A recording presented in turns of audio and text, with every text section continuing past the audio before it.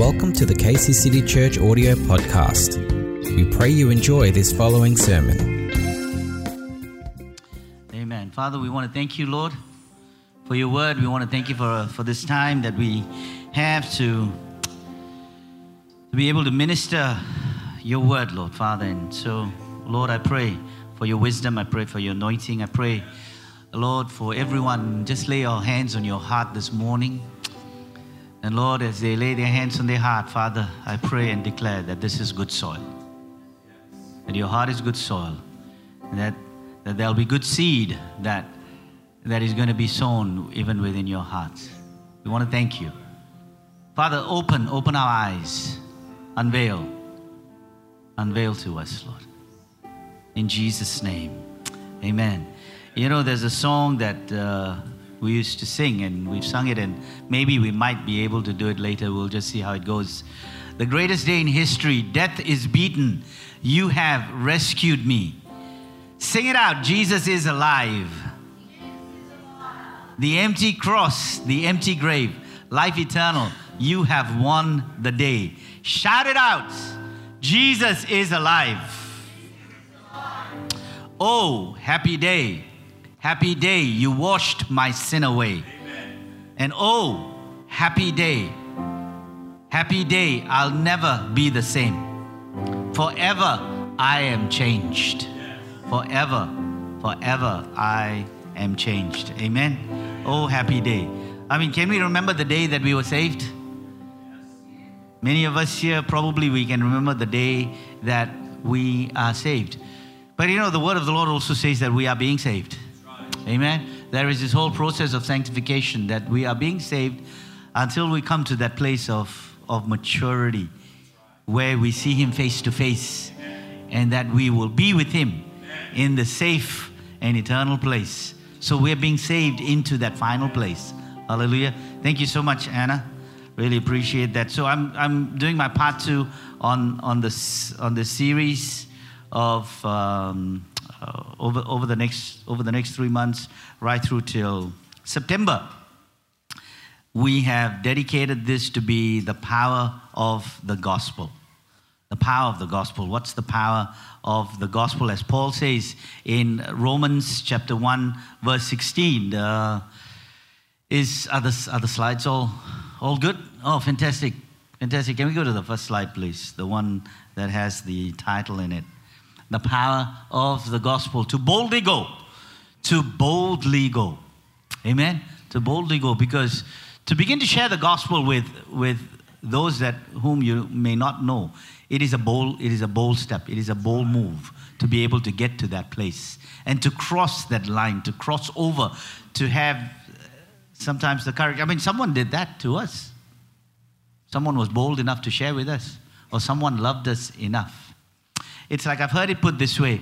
If you have the cure for cancer, would you want to keep it to yourself? Sell it? Yep, that's smart. Tell it. Amen. We'll tell it. But you can also sell it if you want to, I suppose. Amen. You can sell the cure for cancer too. So, you know, that's quite a good thing. But the bottom line is this: you will never want to keep it. You will want to shout about it. You will want to share that with everyone. So when you have the cure for eternal life as such, when you know that eternal life is in Christ Jesus, wouldn't you want to tell the world? Wouldn't you want to shout it out? Wouldn't we all want to do that? Right?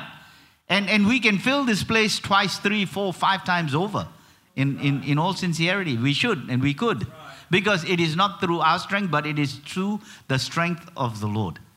Amen? And maybe it's because we haven't really come into that place of truly understanding what is that power, truly understanding what is that strength, and actually really functioning and relying on that strength and on that power. And I hope through these few weeks that as different ones come and share as well, that we will begin to encounter this amazing power that is resident inside of you, that is in the Word, that you have received. Right? And you and I can continue to give. So in chapter 1, verse 16. Now this is going to be really difficult because I can never sit and preach. So this is has to be through the power of the Holy Spirit that I do that today. Amen. So Romans chapter 1 verse 16. For I'm not ashamed of this good news about Christ. It is the power of God at work, saving everyone who believes, the Jew first and also the Gentile. Let's read the NLT. For I'm not ashamed of this good news about Christ. It is the power of God at work, saving everyone who believes, the Jew first and also the Gentiles. This good news tells us how God makes us right in His sight. This is accomplished from start to finish by faith. Say it with me. As the scriptures say. Scriptures say, let's read it together. It is through faith that a righteous person shall live. The next one. I refuse to be ashamed of sharing. Let's declare that this morning. I refuse to be ashamed of sharing the wonderful message of God's liberating power unleashed in us through Christ. For I am thrilled to preach that everyone who believes is saved. The Jew first, and then people everywhere. This gospel unveils a continual revelation of God's righteousness, a perfect righteousness given to us when we believe. And it moves us from receiving life through faith to the power of living by faith. This is what the scripture means when it says, we are right with God through life-giving faith. Next one. Do we have a clicker that I could potentially use? If you can, yeah, that'll be awesome.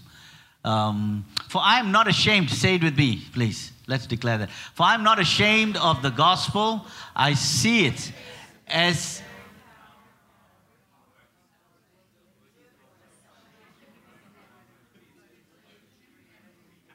I see in it God's plan for the imparting righteousness to men and women, a process begun and continued by their faith.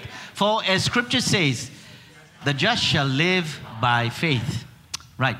So the just shall live by faith. Oh, thank you. This is awesome. Now, as you look at these verses here, this aspect, for I'm not ashamed of the good news of Christ. The next version says, I refuse to be ashamed. So it's a decision that Paul is talking about when he writes to the Romans, and he's saying, I am refusing to be ashamed, right?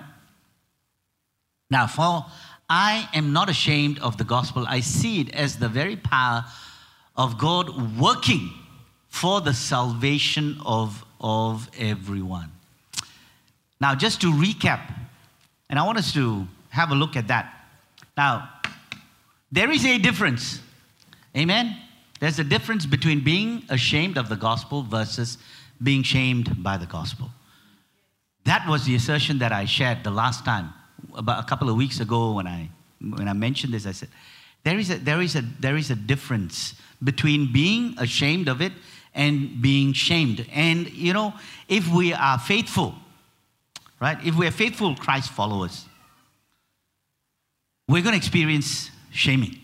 And many of us here, we would have experienced shaming. And shaming could come in so many different forms and in so many different ways, right? You get ridiculed for what you believe. You get ridiculed for why you believe what you believe. And as I said, in the 70s or 80s, maybe even the 90s, probably not so much so in the 90s, but it started to change. But in the 70s, in the 80s, you know, I remember a friend of mine, you know, we were sharing with someone and he got punched in his face, on his lips, because we were sharing about Christ. Right? You hear the story of Israel Folau. And he's been kicked out of the club because of what he believes or because of what he shared about what he believes. Right? And so when you become vocal these days, in today's context, you're not only shamed and you're not only told, what do you mean that this is the only truth? In the 60s or in the 70s, that was basically it. They will say, what do you mean this is the only truth? They may challenge you, but now, in today's context, if you were to say that, they will begin to say that you are intolerant. Right? You are intolerant. How dare you say such a thing? How dare you say such a thing? You could be kicked out. You could actually be forcibly kicked out of your work, of your job. So all of those aspects. So what happens then to us as believers? We begin to retreat. We begin to come up with different ways of communicating the gospel. Am I right? Yes? No? We begin to.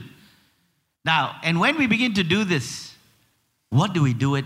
Why do we do it for? Do we do it because we want to restrict the shaming behavior as such? Because we don't want to be shamed? We don't want to feel like as if we are not part of the group or not part of the crowd. Or we want to be nice. We come up with statements like, man, I don't want to drive, I don't want to shove the Bible down their throat. So we make many statements like this. But can we examine today, is that really the reason, or is it because we are afraid? Because there's fear within us, right? So in Hebrews chapter 12, I also shared with us a couple of weeks ago, how did Jesus combat this, right? And this was his way of how he combat this shaming behavior. And it was this: for the joy, say that with me, for the joy that was set before him, endured the cross. Jesus endured the cross, despising the shame. For the joy that was set before him, Jesus endured the cross, despising the shame. So there was this aspect of shame. Now, what did Jesus? Jesus really experienced shame in a huge way. I mean, in an ugly way. They put the crown of thorns on him, right? They began to ridicule him, right? They began to even say, hey, if you say you could save them, why don't save yourself? So they spoke language like that. Now, obviously, you and I know that Jesus could have summoned the legion of angels and all of that, but he restricted himself. He restricted himself so that you and I now can go through what we go through and come out on the other side, not feeling like as if shame is going to kill us or going to eat us up. That's the reason why Jesus went through all of what he went through, so that we then can be victorious. So for the joy that was set before him, he endured the cross. So instead of wanting to succumb to shame, he had something in the future that really took a hold of it, right? It was this joy. It was the joy. It was this joy that he knew he was going to accomplish.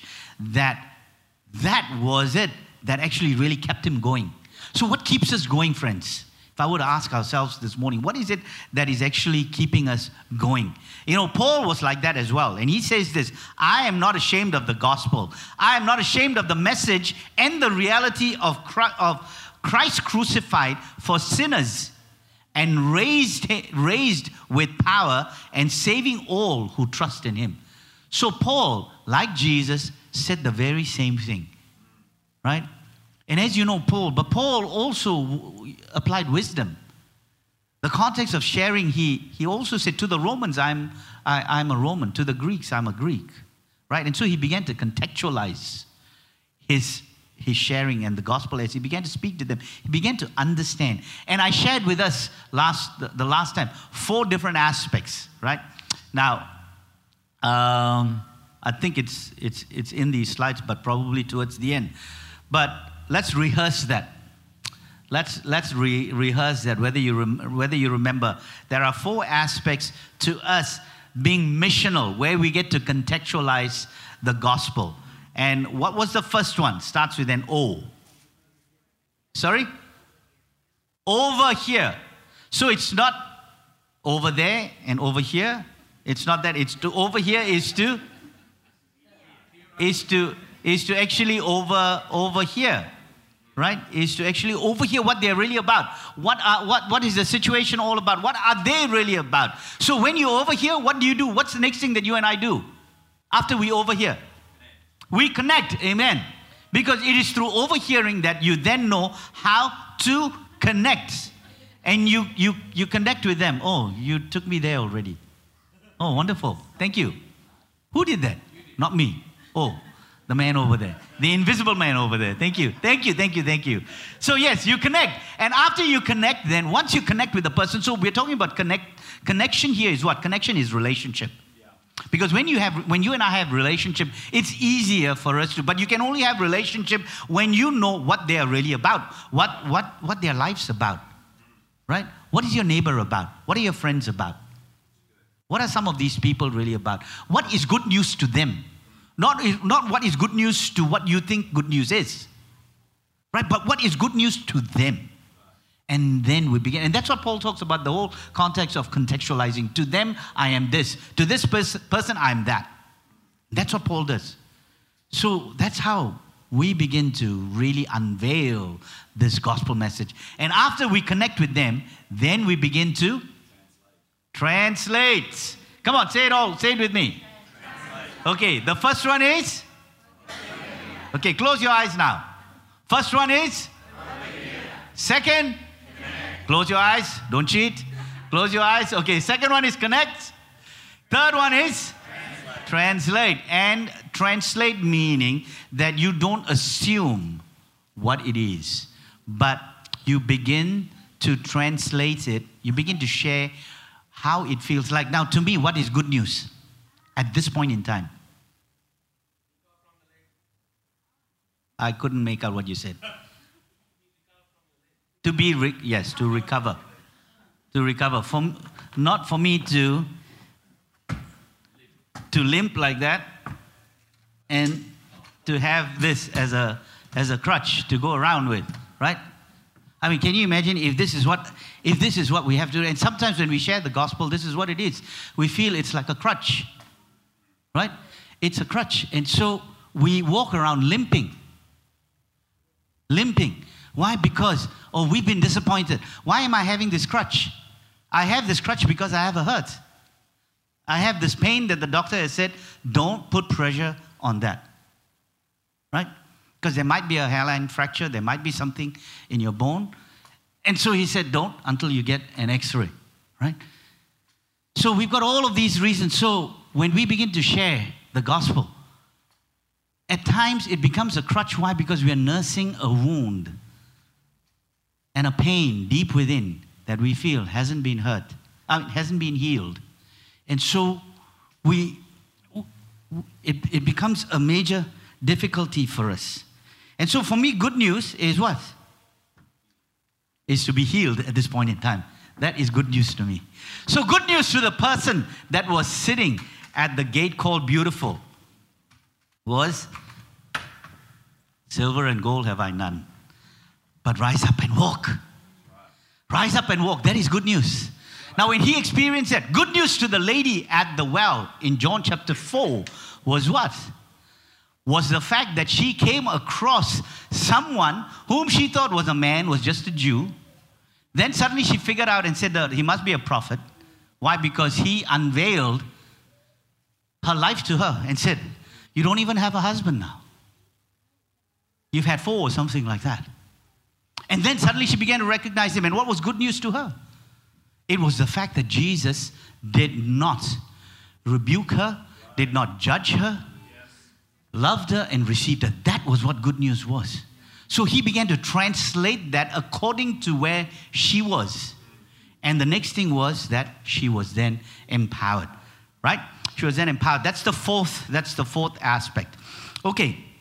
So coming back to the earlier slides now. Now the gospel, as we said, the gospel is the power of God unto salvation to everyone who believes. Not to some, but to everyone who believes. So now this is the same way that Jesus overcame the feelings of shame when he was shamed for the gospel. So Jesus looked at this joyful, triumphant. He knew that he was going to triumph. He knew that he was going to go and be with the Father and spend eternity with the Father and continue to spend eternity with the Father. So when facing shaming encounters, right? I will now control it. Thank you.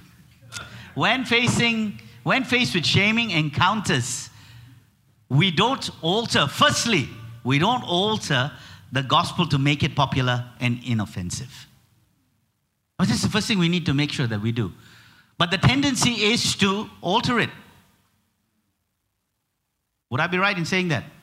How do we alter the gospel to make it inoffensive? Come on. Water it down? How else? What are some of the ways that we alter the gospel when we are sharing? Sometimes we might share only parts of it. Yep. And not the whole. Yep. Do you hear yourself sometimes saying this? Why don't just try Jesus? Just try him. Just let him come and be your friend. And then, give him a few weeks, give him about a month or so. Just try him and see if he makes a difference. Have you heard that being put to people like that? I know I have. Not just heard it, I have done it too. And I don't think that's the right thing, because when you're trying to tell someone to try it, then you're not bringing the person into a place of commitment, because Jesus said that we need to commit. We need to commit our lives to him. Right? We need to make a commitment. And if you look in 1 Corinthians 1:18, it says this: for the message about Christ's death on the cross is nonsense to those who are being lost. For us who are being saved, it is God's power. So Scripture is already very clear that to those who don't want to receive it, it sounds nonsense to them. So the danger is when we begin to alter it, we are altering something that already to them is sounding nonsense. So we've got to believe and pray and trust that God, that his Spirit is going to convict this individual.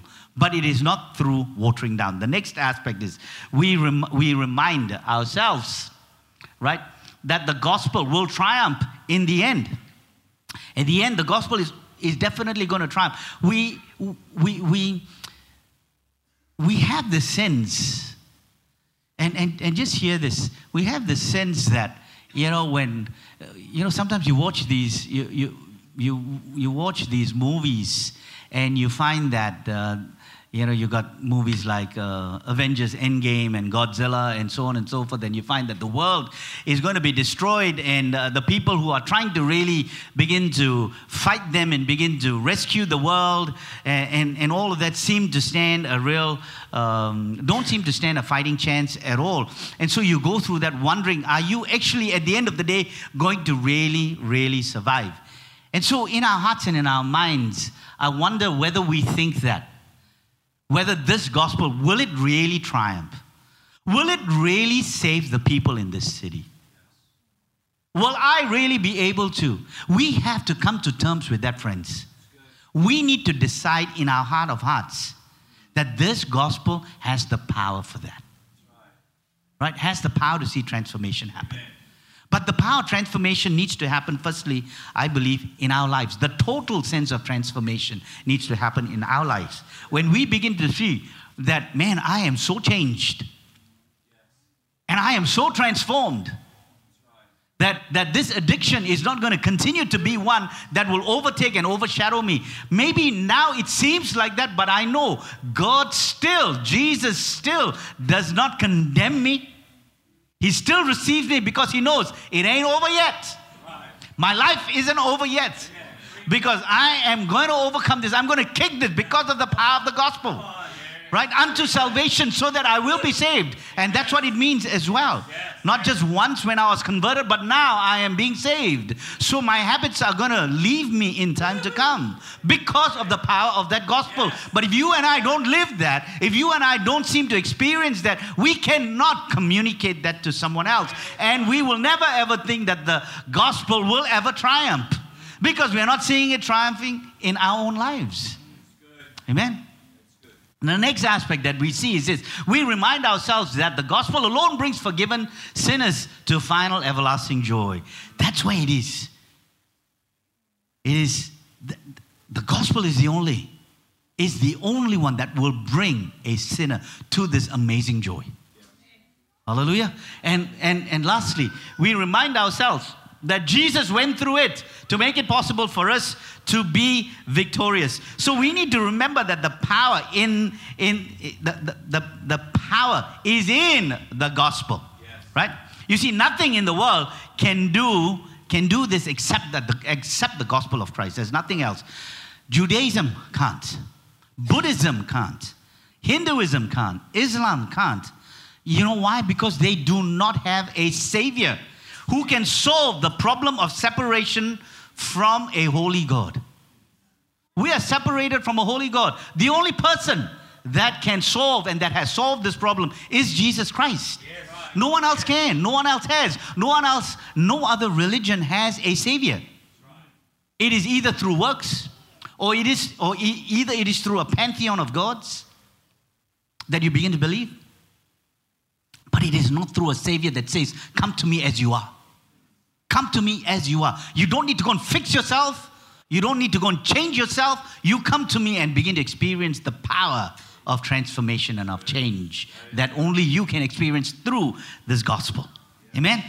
So, and I'm sure even Paul, if he was here today, if Paul was here today, what do you think he would say?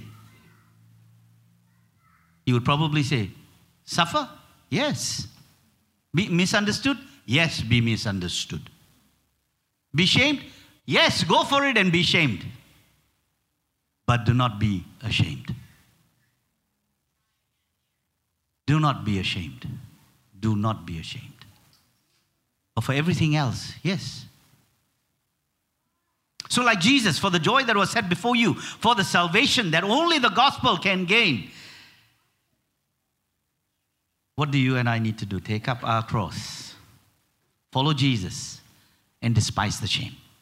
Take up our cross, follow him, and despise the shame. So this week, today, in the next few minutes, I want to have a look now. I really wanted to do a recap to begin to take us deeper and further into this. Because one, God is doing a work of recalibration in this house. So he's recalibrating our mindsets in particular aspects too, right? And when he begins to recalibrate that, we've got to align ourselves to it. So very quickly, let me share with you about today's context. So the gospel is the power of God unto salvation. Because,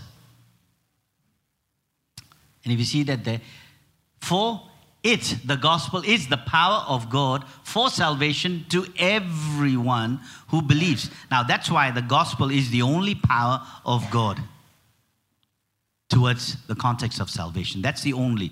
So the question today is, why is this salvation that the gospel so powerfully brings about? What is this? So what does this actually really mean? The gospel is the power of God. Is that the only thing? Is the gospel the only power to win converts? Is the gospel just about bringing converts? And do you think that is what this passage is really talking about in Romans? I want to share something that is potentially different from that. Not to say that the gospel will not bring converts and will not win converts, because every other religion brings converts and can win converts. But there is something precious and special about this gospel and what Paul is really talking about. Now, the reason I think that it is obviously true that the gospel does win converts. It's because of this aspect. You'll see that passage of scripture there. Now, it brings people to faith who have faith. It brings them into a place of repentance that you and I need to repent. In Romans 10:17, it says, so faith comes from hearing, and hearing the word of God. Amen? So when we hear the word of Christ, we begin to repent. We begin to get stronger and we begin to repent, right? So faith comes by hearing, and hearing through the word of Christ. Now in 1 Peter 1:23-25 that you see up there, it says this: you have been born again, not of perishable seed, but imperishable seed. Imperishable. Now that is powerful. That's important. Through the living and abiding word of God. So we are being born. So we are born again through something that is abiding. It continues. We continue to abide in this word. And that's how we're being saved. Now, and this word is good news that was preached to you. So it is true that we are born again and are converted by the means of this amazingly powerful gospel. Right? But it is also true that this conversion and that this conversion is called salvation. Now, salvation, why? In Ephesians chapter 2, verse 8 to 9, just a quick taking us back to when we were saved, and we would have come across these passages of Scripture, but it's always good to rehearse them anyway. For by grace, say it with me, for by grace, you have been saved through faith. And this is not your own doing. It is a gift of God, not a result of works, so that no one may boast. So we see that aspect of salvation, right? If you are a believer in Christ now, this morning here, if you're a believer in Christ, you have been saved. Now, and so the book of Romans is a very powerful book for us to really begin to understand and really begin to embrace, because it talks about, aspects of predestination, our calling, our justification, our sanctification. All of that is stated there in this book, right? But we want to look at this final triumph of the gospel and the context of salvation that is used here in this, right? So there are three aspects that I want to share with us today, right? For the gospel is the power of God to salvation to everyone who believes. So here I feel that what he has in mind is not primarily the event of conversion, but the final triumph of the gospel in bringing believers to eternal safety. And the joy of being in the presence of this holy and amazing God. That is what he's talking about in the context of this, right? So the first rationale, the first reason is this. One, he says is that the power of the gospel is what frees us from being ashamed of the gospel, right? So I am not ashamed of the gospel, for it is the power of God for salvation. So if this is meant only that the gospel has power to make converts, why would that solve the shame problem? If it was only to bring converts, why would that really solve the shame problem? Now, lots of religions, as I've said earlier, they make and they bring converts. Lots of different religious and secular movements win people over by their faith or to their faith. But when Paul said that the gospel has such a powerful effect that you don't have to be ashamed of it, this is what it simply means, that it does what other religions can't really do. It wins converts, but it also does something else. Now, Jesus triumphed over shame by looking at the future joy that was set before him as he died. And I reckon this is what Paul is talking about in this context. That this is what he had in mind as he was speaking to Roman believers who were in Rome, that you don't have to be ashamed of this gospel, because it doesn't just make converts, it saves those converts. It totally saves them. It utterly saves them. It brings them to a final place of safety, right? My second point, I've got just 3 points, so this is my number 2. Ongoing belief, and this is a key thing, I want us to really pay attention to this. Ongoing belief is the condition. I'll just leave us at that passage of Scripture. Ongoing belief is the condition for salvation. So again, in Romans 1:16, it says, the final triumph of the gospel is bringing believers to eternal safety and this joy in the presence of a holy and glorious God. Now, that ongoing belief is the condition for the salvation. So I can't believe it today, and then maybe next week I'll think about it. I'm not too sure whether I really now believe in this gospel anymore. Right? This gospel is the power of God to bring about faith and salvation. It says the gospel is the power of God unto salvation to everyone who is believing. So this is the present tense in the Greek. So in the Greek, it means that I have to continuously. This is a continuous action, right? In other words, so Paul is saying this. He's pointing out this aspect that that the gospel creates faith for those who have faith and those who want to believe in that. So the gospel brings about this salvation, right? And the tense of the word belief here, this is crucial. It signifies ongoing action, not just the faith, not just the first act of faith when you were converted. The gospel is the power of God for salvation to everyone who is believing. So in the same sense, in 1 Corinthians chapter 15, verse 1 and 2, it says, where Paul says, I preach to you the gospel which you received, in which you stand, and by which you are being saved. So in which you stand and in which you are being saved. So if you hold fast to this word that I preach to you, Paul says, unless you have believed this in vain. So if we look back in 10 years from now and we look back and we say, do I really believe it? Or have I been believing this in vain? So faith does not persevere in that. Faith that does not persevere is a vain and empty faith that James talks about in James chapter 2. So the point again in Romans chapter 1 verse 16 is simply this, that you don't have to be ashamed of this gospel because it is the only truth in the world which, if you are steadfast and if you and I continue to believe day in and day out, that you and I will triumph over every obstacle, church. Every obstacle. And you and I will be brought into this eternal safety and into the joy of this amazing presence. And my last point is this. Paul says that the gospel is for believers, not just unbelievers. Sometimes we think, the gospel is just for unbelievers. No, it is actually for believers as well. And the last, and the reason being this, that when he uses the word salvation here, it means in verse 16, Paul is saying this, that he wants to preach the gospel to believers. In fact, he says that, I believe he says that in verse 15. In verse 15, Paul says that, I am eager to preach the gospel to you also who are in Rome. So he's not writing to non-believers there, he's writing to the believers. So he's saying, I want to preach to you, I'm eager to preach to you as well. For I am not ashamed of the gospel, for it is the power of God for salvation to all such believers. So my conclusion here, friends, is that the reason Paul is not ashamed of the gospel is that it is the only truth in all the world that will not let you down when you give your life in faith. Many things may let us down.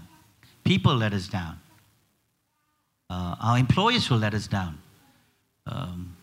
Our country lets us down. The economy lets us down. Interest rates let us down.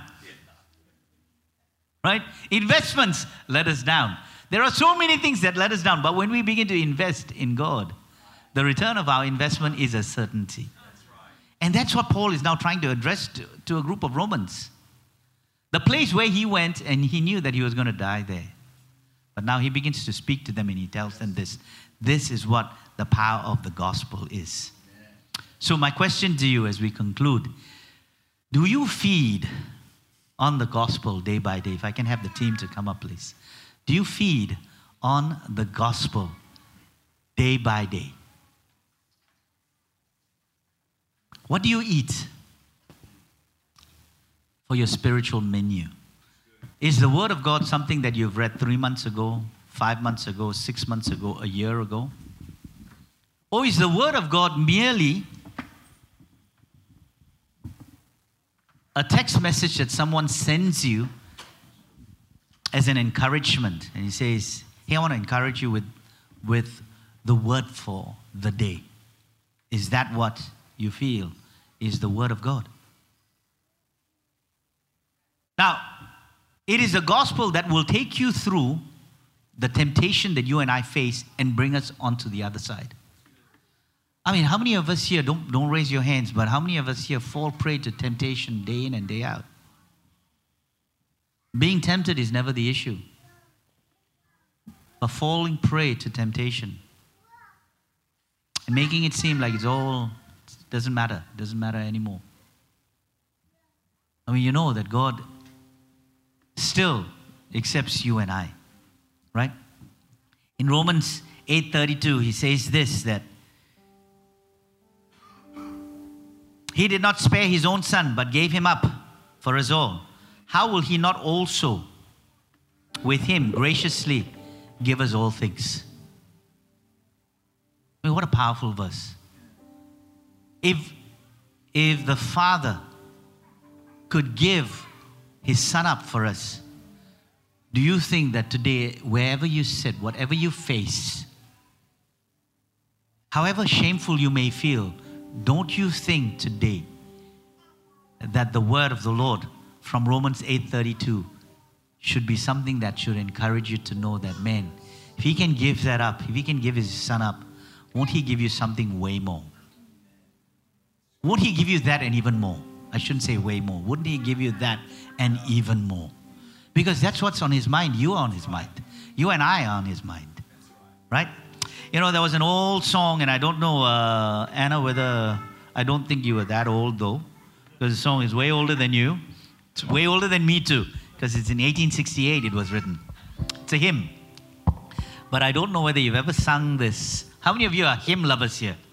Come on, let me see by a show of hands. Do you love hymns? Raise your hands.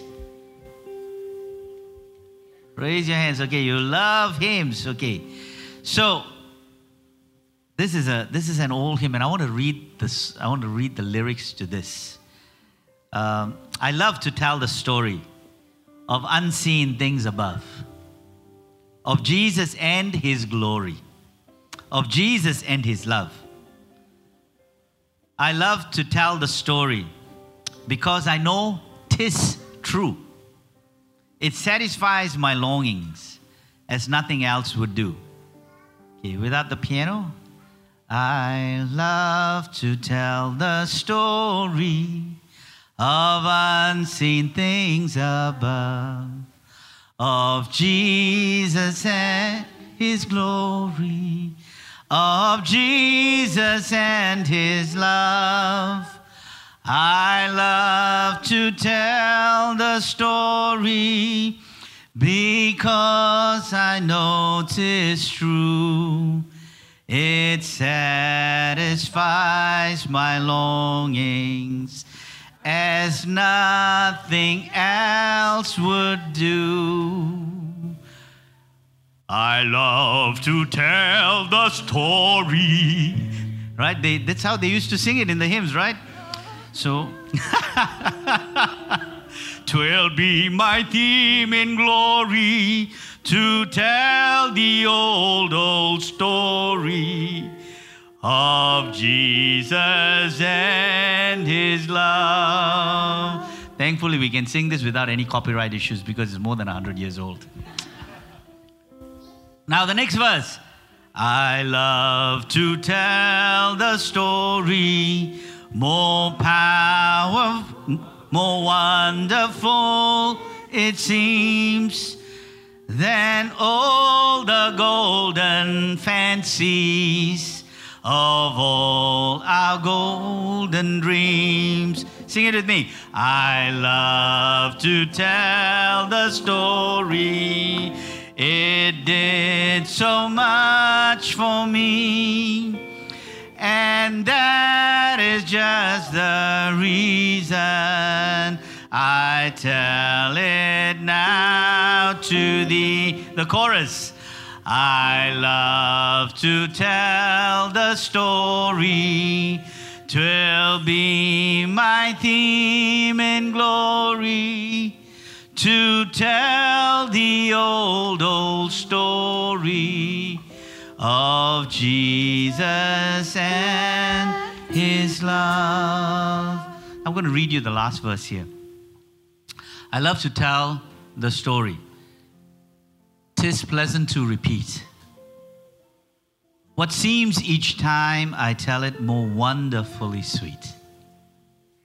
I love to tell the story.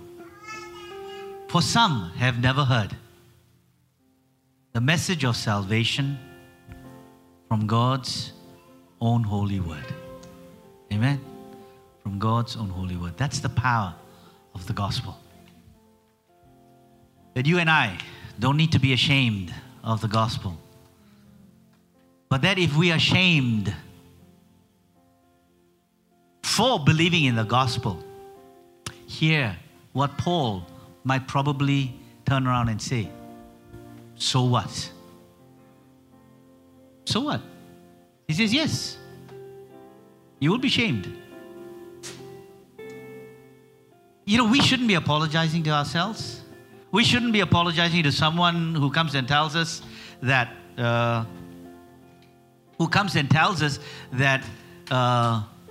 oh, you know what happened? I was sharing about the gospel and I said it really nicely, not in an offensive way. And when the person said, are you saying that Jesus is the only way to salvation? And I agreed and I said yes. And after I said yes, he landed he landed one on my jaw. He landed one on my face. And the person comes and tells you. And so what do you say? Oh, I'm so sorry it happened. No, maybe don't say so sorry that it happened. Well, what did you expect?